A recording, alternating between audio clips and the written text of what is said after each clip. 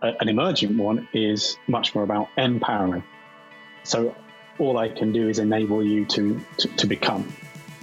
I suppose when I start to talk about the learner as the disciplinary domain, it's about internalizing that possibility, internalizing the possibility of applying different skills to different content in different contexts.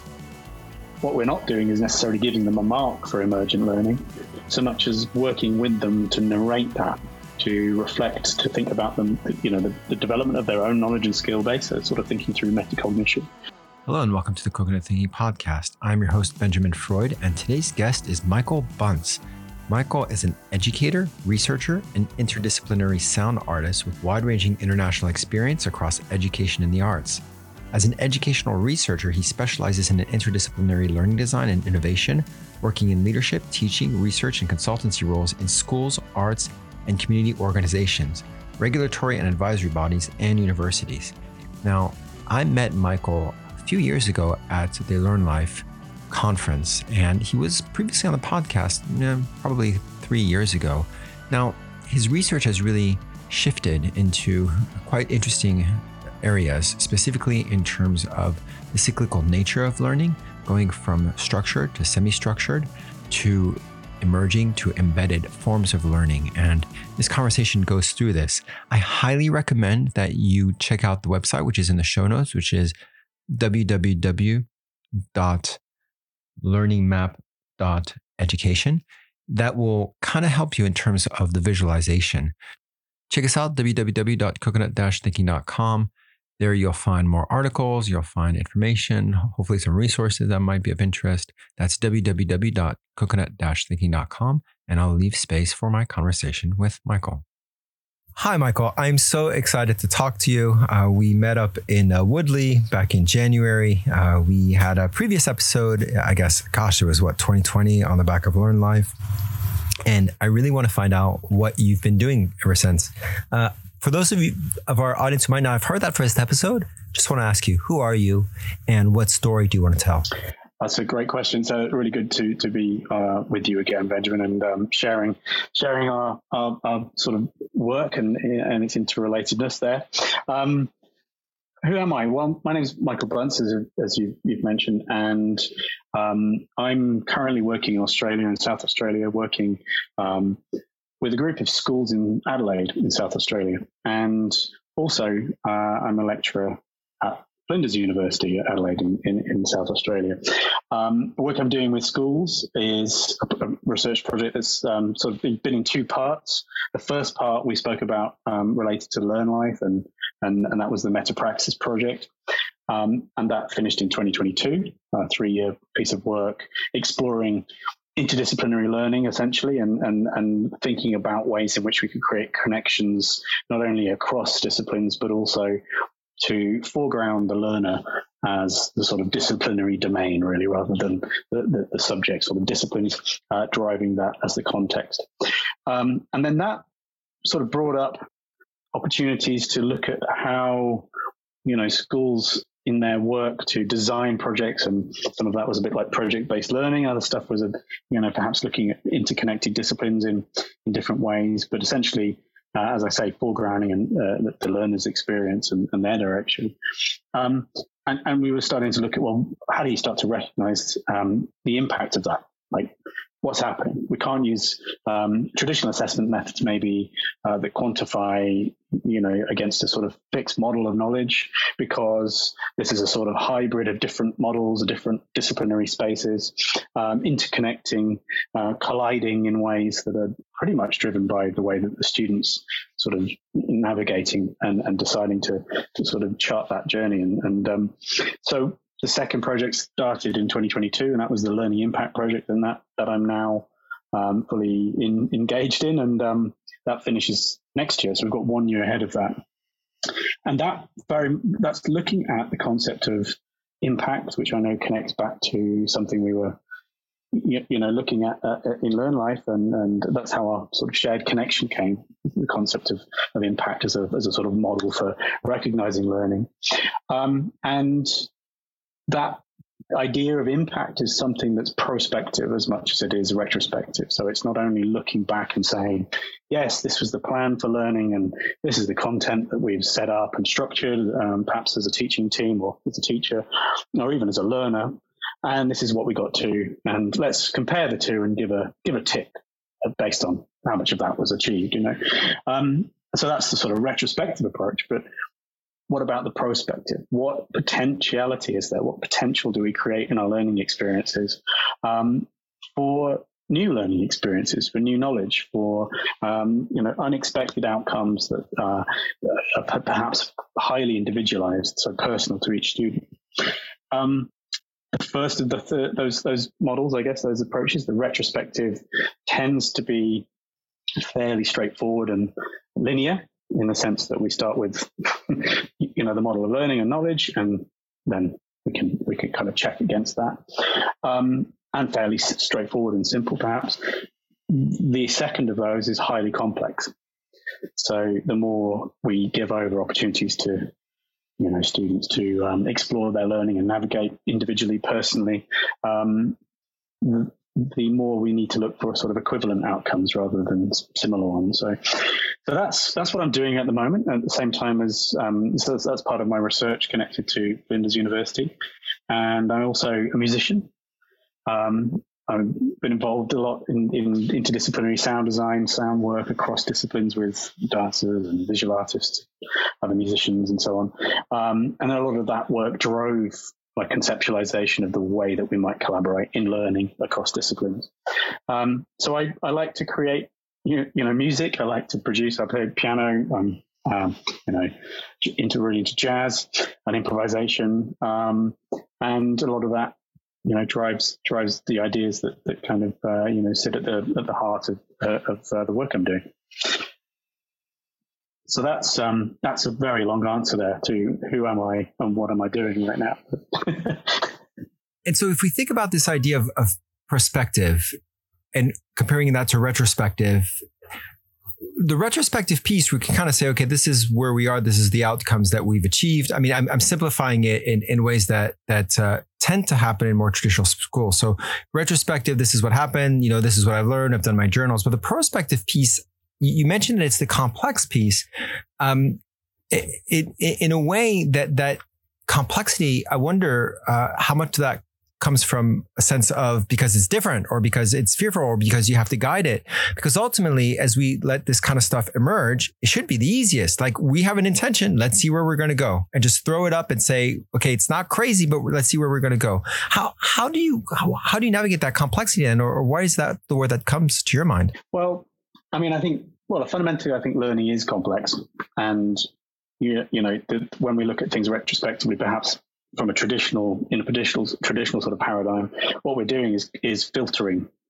We're filtering that complexity by discipline. We're filtering it by a model of knowledge and learning, so that we can look at it in a particular way. Now, that kind of sort of narrowing can be very focused and a way of developing high levels of specialization that perhaps then kind of a bit more routine, that are about improvement and developing highly specialized ways of doing things better and better and better. And, and that absolutely is an engine to drive, a lot of different kind of endeavors, and enterprises in life, in work, in learning. But I think it is sort of filtering something that is actually a sprawling sort of like rhizomatic like kind of quality to it, which is learning finds its pathways that are not in straight lines. They're sort of transversal. They make connections and sprout new routes to explore, I suppose, for a learner. So I agree with your second statement there, which is that, yes, we might think about talking about this emergent space as more complex. Well, it probably looks more complex, or let's say complicated, from the perspective of someone in the traditional paradigm thinking about that sort of linear approach. But when it's non-linear, which I think learning is by its very nature, so it's sort of combination of the two. It's a spectrum. Actually, what we can do is, if we look at that learning from the perspective of a traditional assessment paradigm, then it's hard to look for the similarities that exist. Whereas if we look for equivalence, so we're looking for equivalent impact across different learners and their learning in different contexts with different content and different modes of learning and inquiry applied. Well, we can only look for equivalence. We can't say, well, this is the same and therefore you get 85%. We have to say, well, from your perspective, thinking retrospectively about what you've achieved based on what your intention compared to what you perceive as the potential in your learning, and what that offers as an opportunity for new inquiry. It's the combination of those two things that's really crucial. And so I think, I'm sort of agreeing with you that actually that second phase where you're looking at enabling students in their learning context to emerge as learners in different ways, in a completely exploratory way, let's say.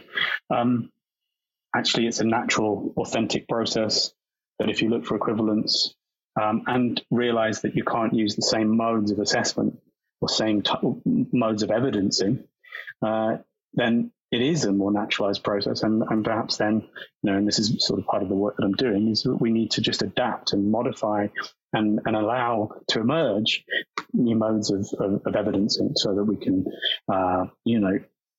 show that work and show the impact of that learning as learners once we've sort of, left that learning situation or left school or gone into work. And so it's a sort of a different way of looking at it, I suppose, is what I'm calling for in this work.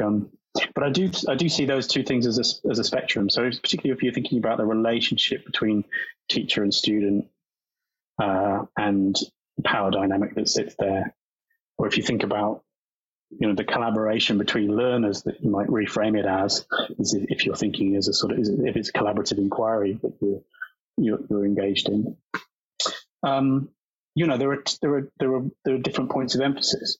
So you move from specialization to generalized approaches, in ways that are completely dynamic and perhaps oscillating.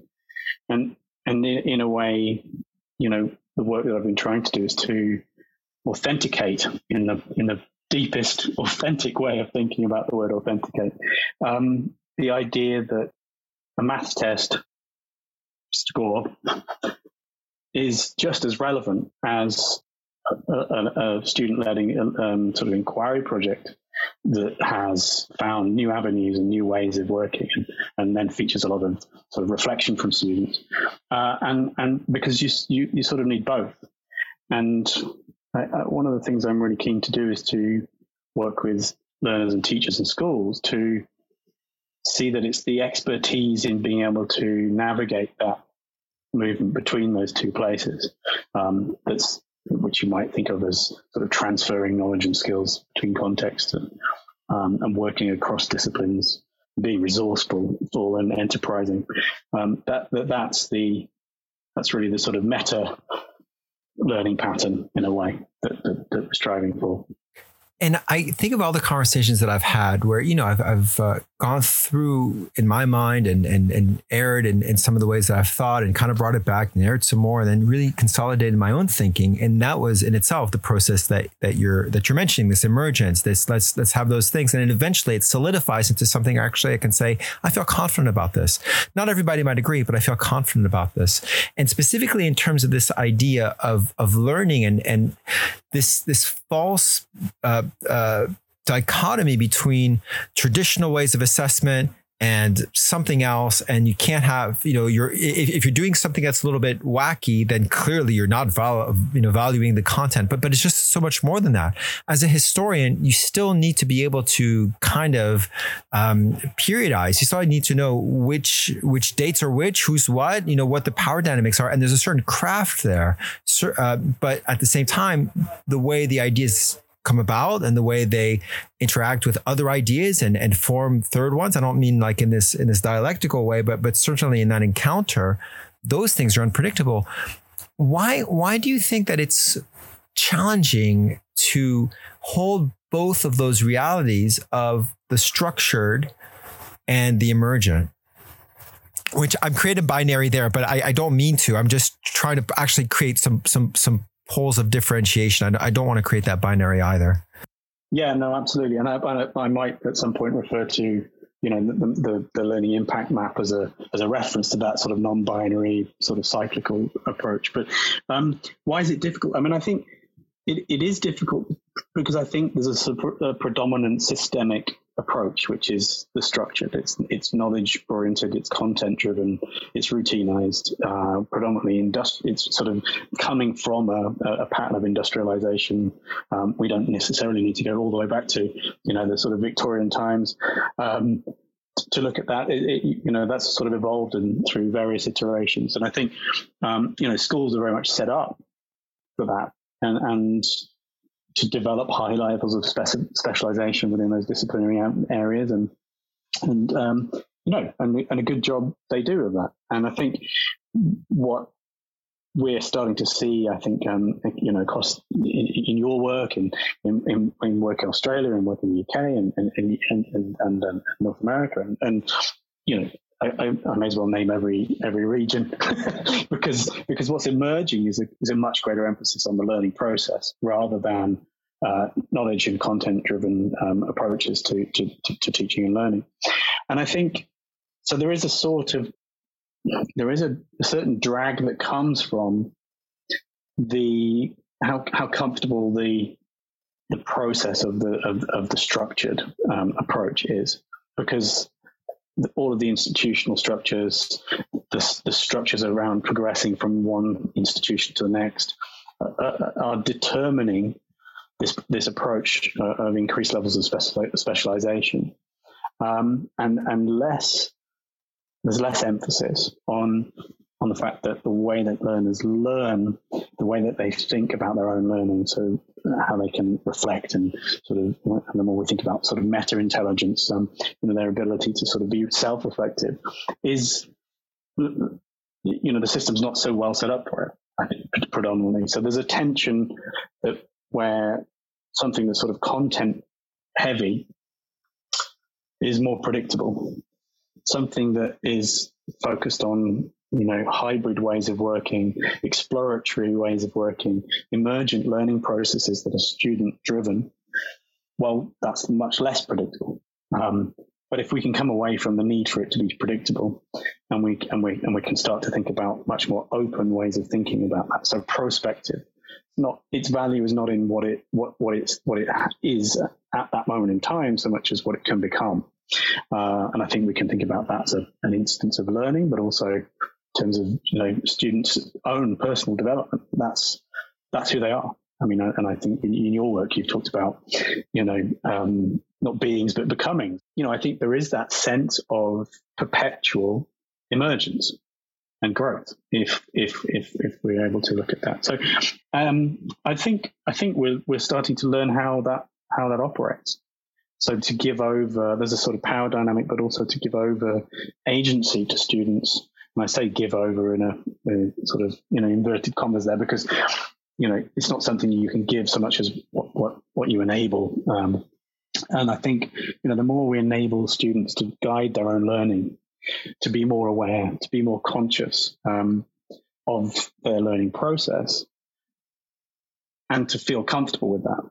So what we're doing is, if we're thinking about the power relationship, structured process is about a power dynamic that is, I have the knowledge, I'm imparting it to you. An emergent one is much more about empowering. So all I can do is enable you to become. And I can resource that. I can guide you. I can give you, ideas and pathways and pointers and scaffolds and so on that may help you to get to that place. And eventually, of course, going back to the learning impact map, you recognize that you're involved in cycles. So you might start in a structured space, developing concrete skills. It may be then that you have greater levels of agency in being able to direct yourself around that curriculum. So it's a sort of semi-structured space where you synthesize different skills. And as you not only increase levels of agency, but then recognize that the learner is becoming the source of new knowledge and skills, you start to get into a sort of exploratory emergent learning process where the student has high levels of agency. knowledge, source of knowledge and skills is with the learner. And so you as a sort of teacher, sort of, anecdotally, I guess, you don't have direct control anymore. So you only have an indirect influence. So you can shape the culture. You can enable through resourcing. You can create open spaces for exploration and so on. And of course, what we then see is not a sort of movement through those in a perfect circle, but more of a messy oscillation. So that when students need to, they come away from an emergent learning situation because they need to dive into some concrete skills development, which will then springboard the next thing. So, you mentioned earlier on going from these sort of fixed states to the more open ones. And I like to use, sort of referencing Deleuze and Guattari's work around this idea of territorialization. So if we think about learning as a kind of knowledge as a sort of territory, then we might think about that structured space as a kind of landscape. It's a geographical map that is the disciplinary space. It's a disciplinary curriculum. If we're looking at the sort of exact opposite of that, we're not thinking about the landscape of learning so much as the landscape of knowledge so much as the weather of learning. It's something that's based around intensities, and it's so you might think about that as a sort of pressure system in a meteorological map. And so the difference between those two spaces, we do go through that cycle of this concrete knowledge. It's a territory of knowing, and then we open that up so that it gradually becomes an intensity where students are, exploring the various intensities of an exploratory learning process, which sound to reason. And in that process, we embed new knowledge, a new understanding that becomes a new concrete kind of territory for us as individuals. And I think it's that process of recognizing how, the structure is important. The open exploratory space based on learning intensities is just as important. So it is. Why is it difficult? I think it's difficult because we don't put enough emphasis on all of those particular points in the round, and maybe it's always a process of sort of going from structured to semi-structured, and then you're doing the best that you can within that discipline, rather than thinking about the point at which that power shift has changed and the students leading and driving the process of learning. And I'm going to take your reference to Deleuze and Guattari about the territorialization and bring about deterritorialization and re-territorialization, and even throw in some idea of dominant narratives of the fact that there are certain powers that be that don't want that to happen. They want to keep in the territory and keeping us fixed to this one territory with this one map. There's certainly a social power play here, but of course the schools are held accountable to X, Y, and Z, and so there's just not that political possibility. No, absolutely. And I think it doesn't only serve as a metaphor, but it's the pervasive way of organizing the world, in terms of territories and concepts of discovery. The next frontier in learning is a territory that is on the horizon. I think we've sort of certainly there's not much more land to discover, let's say, in inverted commas, because of course, who's doing the discovering and who's experiencing, and who are the how you frame that depends on who is involved. And I think the politics of that exist then in a school, because the training of a teacher is based around the discipline often, because their specialization is something that they're imparting as knowledge. Interestingly, of course, you look at teachers who work in primary schools or junior schools where there aren't the sort of disciplinary silos or disciplinary structures to separate that learning process, and that emphasis on learning. I think there's something about the dynamic nature of that process that could be lent to a university, for example, or secondary high schools. Because it's recognizing that it's that exploratory space where significant development happens, I think, for learners. And that using the word territorialization is loaded. And I think, but it does speak to this idea of we're territorializing, we're creating concrete structures for what we know. We deterritorialize as we open up and we start to deal more in these sort of open intensities. And then re-territorialize, we embed new knowledge and understanding to become a new landscape. So that idea of different types of maps, I think it's really important, and for individual learners to consider, what their map looks like and how they move from structured to semi-structured to open and then spaces, and what are the previous learning experiences they've had that are embedded, that are part of their kind of internal sort of territory of knowledge and learning. So it is politicized. It's often, the structures are financial, the structures are historical, the traditions that exist within the school and its culture can often, bring things to a point of not really moving or changing sometimes, so I think that is something that's quite difficult to challenge or to transform sometimes, and it takes quite a lot of effort and multiple points of change for those things to happen. And when it does, it's amazing. When schools are able to demonstrate with their learners that they're focused on more dynamic learning processes, like those that you were sharing at Woodley, that are embedded in sort of in the natural world and thinking about a sort of ecosystem of learning that's situated around that learner. It's incredible. It's an incredible outcome, and I think there are really interesting things to learn from that. Sure. And this is what I think really hits home to me, talking about these territories and these maps. We're not throwing away the old maps. No. But we just appreciate that certain maps are useful for certain things. Yeah. So others more useful, and sometimes they're useful at some point and not useful to others. Yeah. It's just not right or wrong. It's what's useful. Will this work? Exactly. In designing this map, which I will not try and describe, but one of the things that sort of that sits there is this way of thinking about disciplines as being made up of content, context, and then sort of processes of learning, which you could also think of as capabilities if you want 3 C's. But, so there's sort of content, context, and capabilities.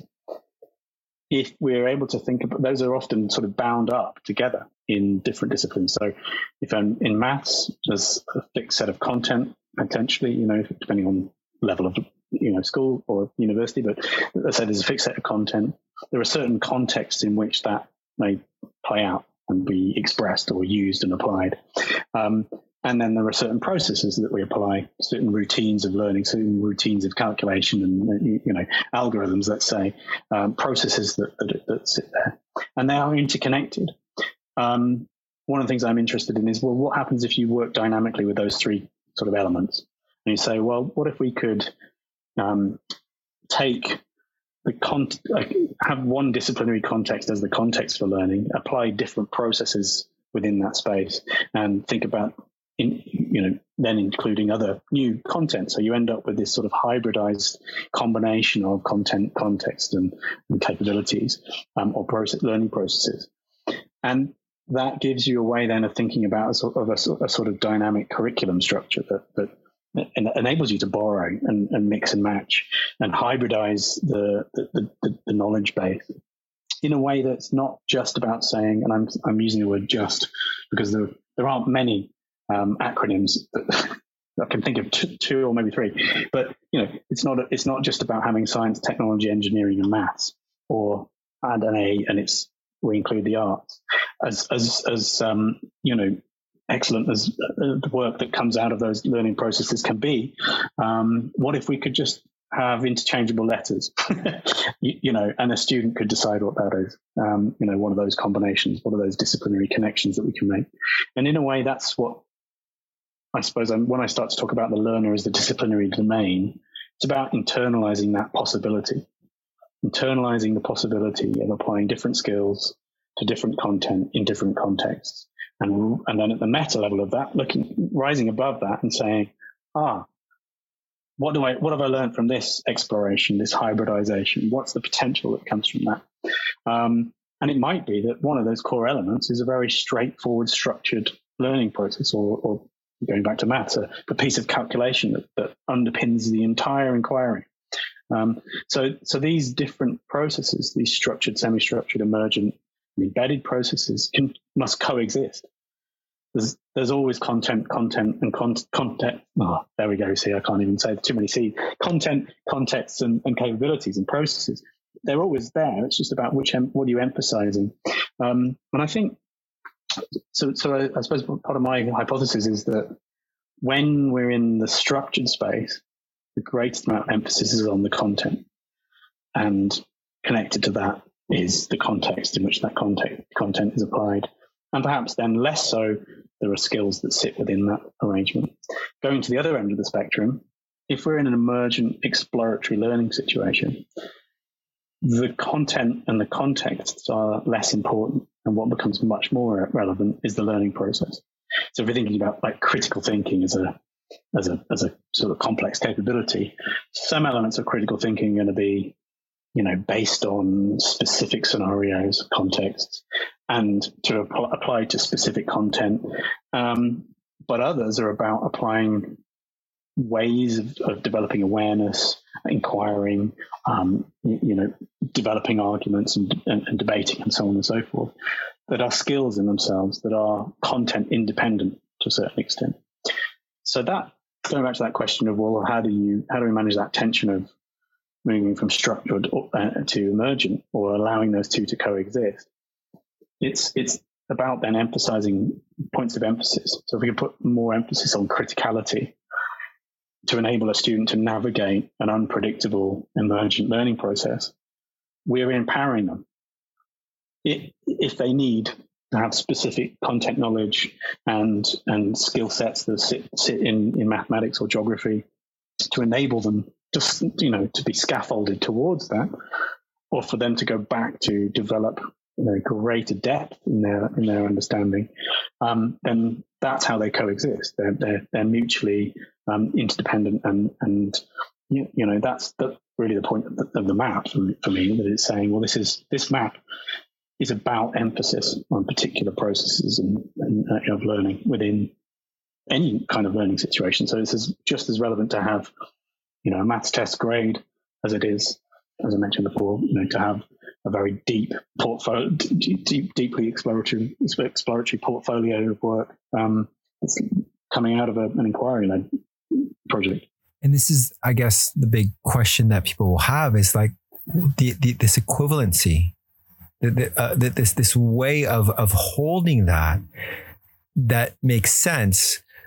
And actually also has a certain amount of value to it, and worthiness and trust, because the situation systemically is the evidencing, yes, but the evidencing has to be evidenced somewhere, and that's where documentation happens, and documentation has to be legible by everyone because of the constraints there. And I wonder how it translates from something that is emergent that may not be always grasped. I don't use the word capture on purpose, grasped, evidenced, documented, and read. Like that's a distillation process that is quite risky for what you're doing. How do we navigate that? Yeah, so I run the risk of describing something poorly that needs to be seen. So just as an aside now, and then perhaps in the notes of the podcast, I've set up a website that hosts a tool, a learning impact mapping tool, that I will sort of describe now in terms of its like the use of it and its process. But that's learningmap.education, and that's the sort of intro web address. The idea of how you hold that, for me, is, so if you can think about a map that's a sort of circle with 4 holes, and bottom left, you've got the structured learning process. top left is the semi-structured. So where we've moved from, if we're thinking about agency as a spectrum, so in that structured learning process, students have lower levels of agency because the teacher's directing the learning process, the content's fixed, the curriculum's fixed, we're routinized, we're going through a process. And if we increase levels of agency, then the curriculum may be the same, the content of that curriculum is the same, but what we're doing is increasing levels of differentiation, perhaps initially, and then we move into a situation where we're scaffolding students to develop greater independence. And then perhaps towards the top, what we're doing is saying, okay, we're going to chunk this into separate sort of little modules or chunks of the curriculum and allow students to navigate that. So going from the structured to the semi-structured, you can imagine being able to say, okay, part of a student's learning experience sits down there in the bottom left. And another part of it is, let's say, top left. They've been able to demonstrate development of concrete skills and then apply that in a way that is led by them, self-managed, in a modular way. So now if we can, so that's a sort of y-axis in terms of levels of agency. But then if we start to think about, well, who's the source of knowledge and skills development? How is it exchanged? How is it transferred? Then that's the x-axis. So in this situation I've just been describing, where we're going from structured to semi-structured, predominantly the source of knowledge and skills, and capabilities sits with the teacher for them to impart that, because it's a fixed curriculum that's maybe set by the system or set by the school or set by the teacher for the student to learn, for the student to develop skills and knowledge through. If we could move across to the right of this map, well, what we are recognizing is we're moving on the x-axis from a situation where let's say the teacher or the system is the source of knowledge and skills, all the way to the other end of the spectrum, and we're saying, well, the student is the source of knowledge and skills. Then we get this intersection of knowledge exchange and agency. And so on the right-hand side of that map, as we go past that midpoint, the teacher is no longer directly in control because the student is in control of the process. So that gives us, let's say, 4 quadrants, and we've got top right is the emergent process, where students have high levels of agency, so they're directing the learning process, but they're also the source of new knowledge and skills. So they're developing capabilities, exploring and hybridizing to create new outcomes and new opportunities and new potential in their learning. So that's this high level of agency, and they are developing new knowledge and skills. Where the knowledge or skill set is derived by the student, sits with the student, but where they have low levels of agency or awareness, then we might think of that as something that's then embedded in the student's context. So that could be their prior learning experience. It could be what's inherent to them as a learner. So this bottom right quadrant is what's embedded. And if you think about what is it that we bring with us to a learning situation, what's the history of our experience that we then bring into that space that might sit within a discipline, didn't enjoy my French teacher last year, so I'm kind of a bit grumpy about it this year kind of thing. Or, I've had some really fantastic teaching from this teacher in this space, and actually the way that they empowered me as an independent learner, is embedded within me, and inherent to me now is this new positivity about inquiry and feeling safe to explore.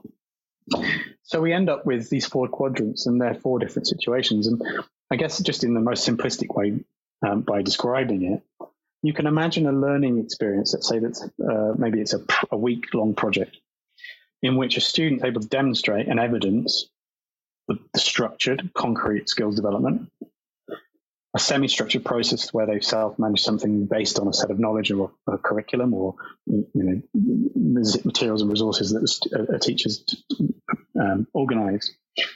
You could also imagine that within that situation, they're bringing prior learning, they're bringing their understanding of the world, they're bringing sort of physical understanding and an emotional understanding, they're bringing the history of collaboration in their lives. So there's something that's embedded with them. And it may be, if you're working with a single cohort, that they also have a shared embedded experience that they bring. So that could also be evidence, perhaps in a reflection or in a way of thinking about how my prior learning is connected to this new experience. And likewise, we could then say, well, you led this process of learning, you found out new things, and you have updated your capabilities as a result. How do you, so then you might get a student to reflect on that. So what we're not doing is necessarily giving them a mark for emergent learning, so much as working with them to narrate that, to reflect, to think about them, the development of their own knowledge and skill base, so sort of thinking through metacognition, maybe meta-emotion. So how did that learning make you feel, and how does that transform you? So there are very different types of narratives, very different types of evidence. And certainly not in short form here, sorry. What I'm trying to do with the learning impact map as a tool, as an approach, as a methodology, is for us to recognize that actually it's not just any single point that you might plot on it and attach evidence to it. It's the distribution of that. So it's the distribution of different elements in a learning process where you evidence that in ways that are appropriate, whether that's a reflection or it's a vocabulary test or it's some textbook work. I mean, I'm sort of being a bit too simplistic here, but you can imagine lots of different types of evidence. And that distribution will show maybe a greater concentration on content-driven work.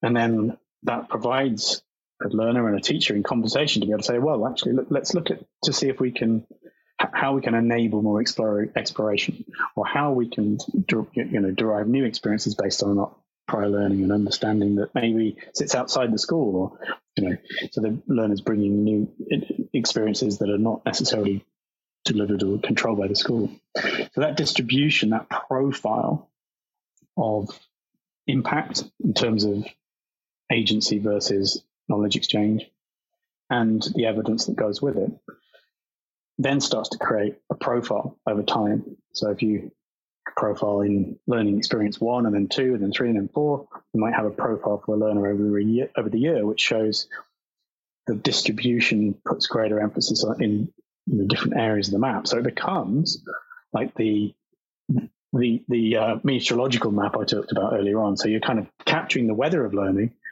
And in a way, if you can imagine, you'll see on the website, bottom left looks like a landscape. And as you move towards top right, it's looking more like the weather. So in a way, what you're showing is that the content-driven work it has the same equivalent value as the exploratory in the emergent process, and it's in combination that the real impact comes. And that's sort of I was going to say that's held together by reflection. So the last piece is, what can the learner say about that distribution and its relevance as well? Sorry.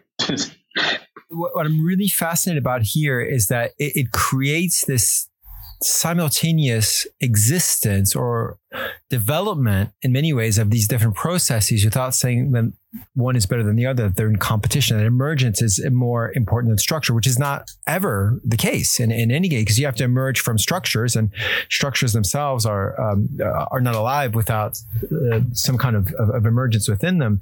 And I'm wondering here also, one of the complexities as you guided me through this, and you mentioned time. The structured piece, and tell me if I'm wrong, the structured piece feels very snapshotty in the sense, like you said, that territory, that landscape. You use the word landscape. So I could take a structured test and probably get the results instantaneously. I get all this, it's right or wrong. And also space doesn't really play much of a part, because this is this and this is that. There's certain requirements. The emergent piece, as you mentioned, the weather, again, tell me if I'm understanding this, there's a time component to it too, where wherever you take the temperature of learning, as you mentioned, weather map, I'm going to use that. But sometimes it's going to only be displayed way down the road. That emergence will only really mature, take form, be demonstrated, whatever word we want to use, maybe 2 years down the road. And that's the part that teachers, educators, learners have to be comfortable with, that we might not see the results later on. And it's not going to be in the space, because the space also molds and creates learning, generates learning because of the way we interact with our environment. Yeah, absolutely. And I think the way, although it can't be seen at this point in time, the way that this profiling from one learning instance to another, and I say instance because it's the point from which you create a map, let's say, relevant to whatever you're doing, whether that is a project, one lesson, a whole year. So from one step to the next, one instance to the next, you're able to have conversations about, well, what's the potential here? Where can we go? What's the next step? And so I like to think about, going back to sort of Vygotsky's, zones of proximal development. Well, so I talk in learning vectors, right? So what's the direction of travel?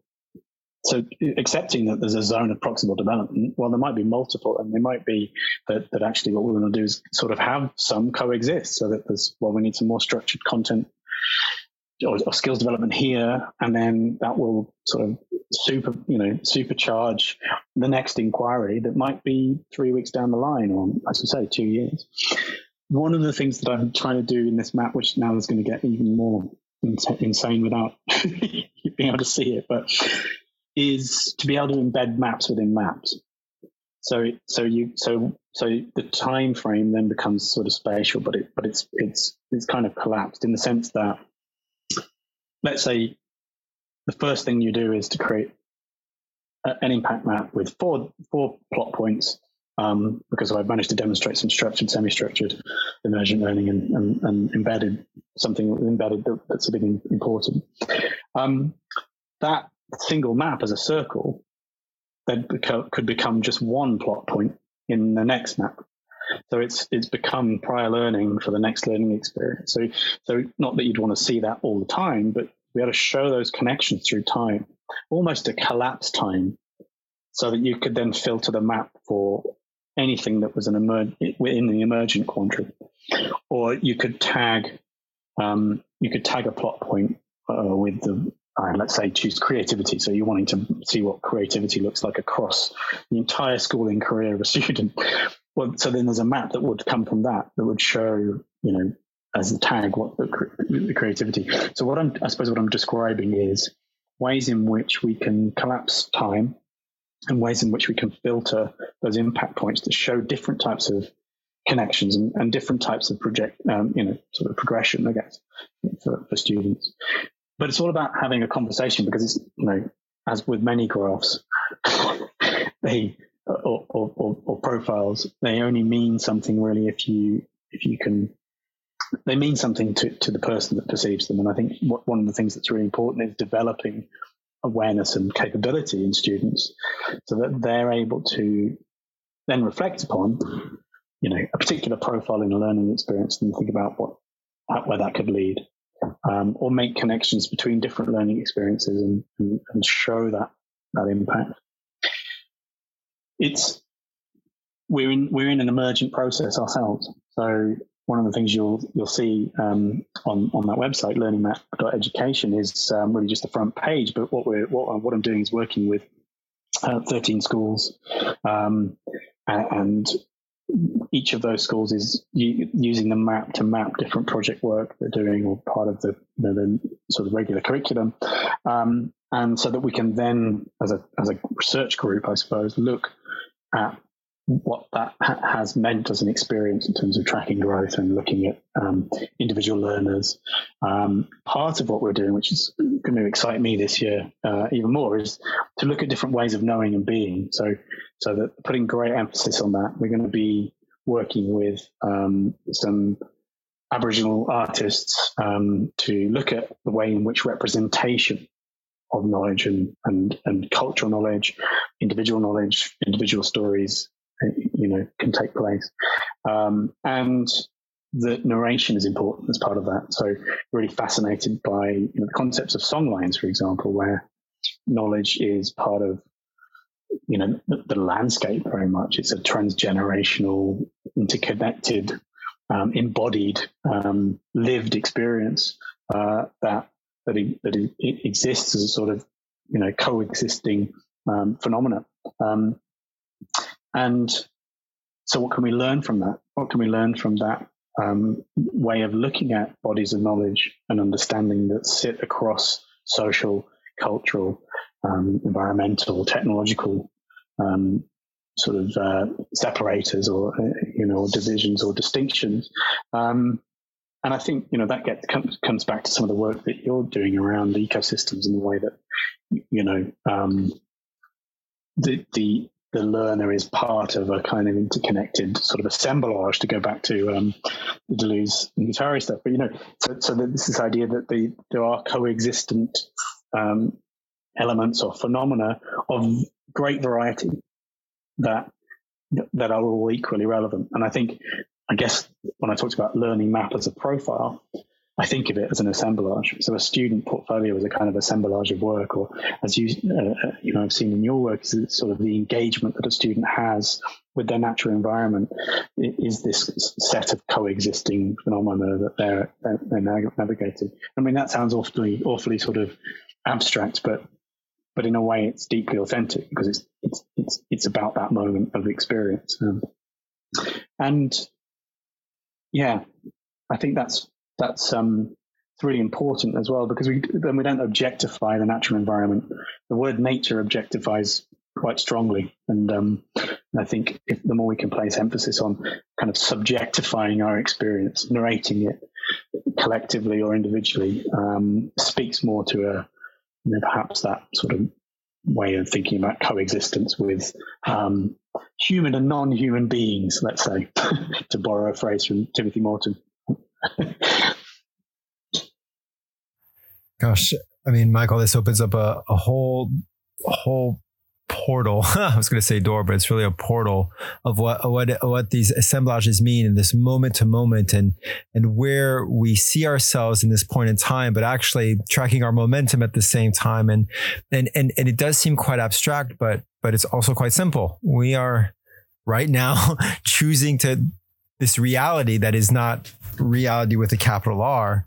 And we just play with that, and then we let it go to the next reality without a capital R, and work along those. And of course, how do you accredit that?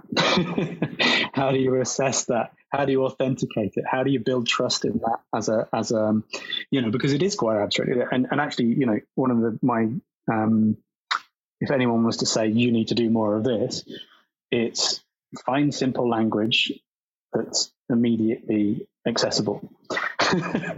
And it's hard, because if you're thinking in sort of highly conceptualized ways about experience and learning and as processes, and taking on different philosophical perspectives, let's say, actually how you distill that or clarify that so that it's part of a learner's understanding of vocabulary, and then onwards to teachers and the school community and people who may wish to employ them.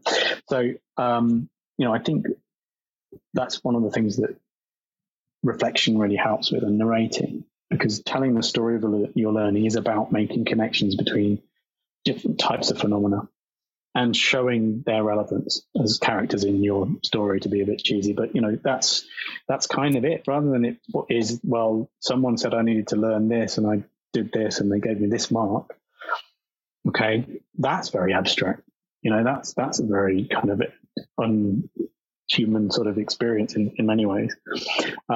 Whereas if we were able to say, well, I had this idea, I tested it out in these different scenarios, and I realized that my mate Dave, had this skill base that we could work on and work with, and so it becomes a kind of narrative in itself, a narrative of exploration, and that movement from specialization to the open, kind of generalized, more abstract way of existing, I think is, it's joyous often, and being able to enable that in so many ways, from how the school operates and the community and the wider culture, as well as those individual learning experiences is crucial, because we can't assume that those conditions exist for everyone, and how that there are often great challenges to inquiry-led projects or,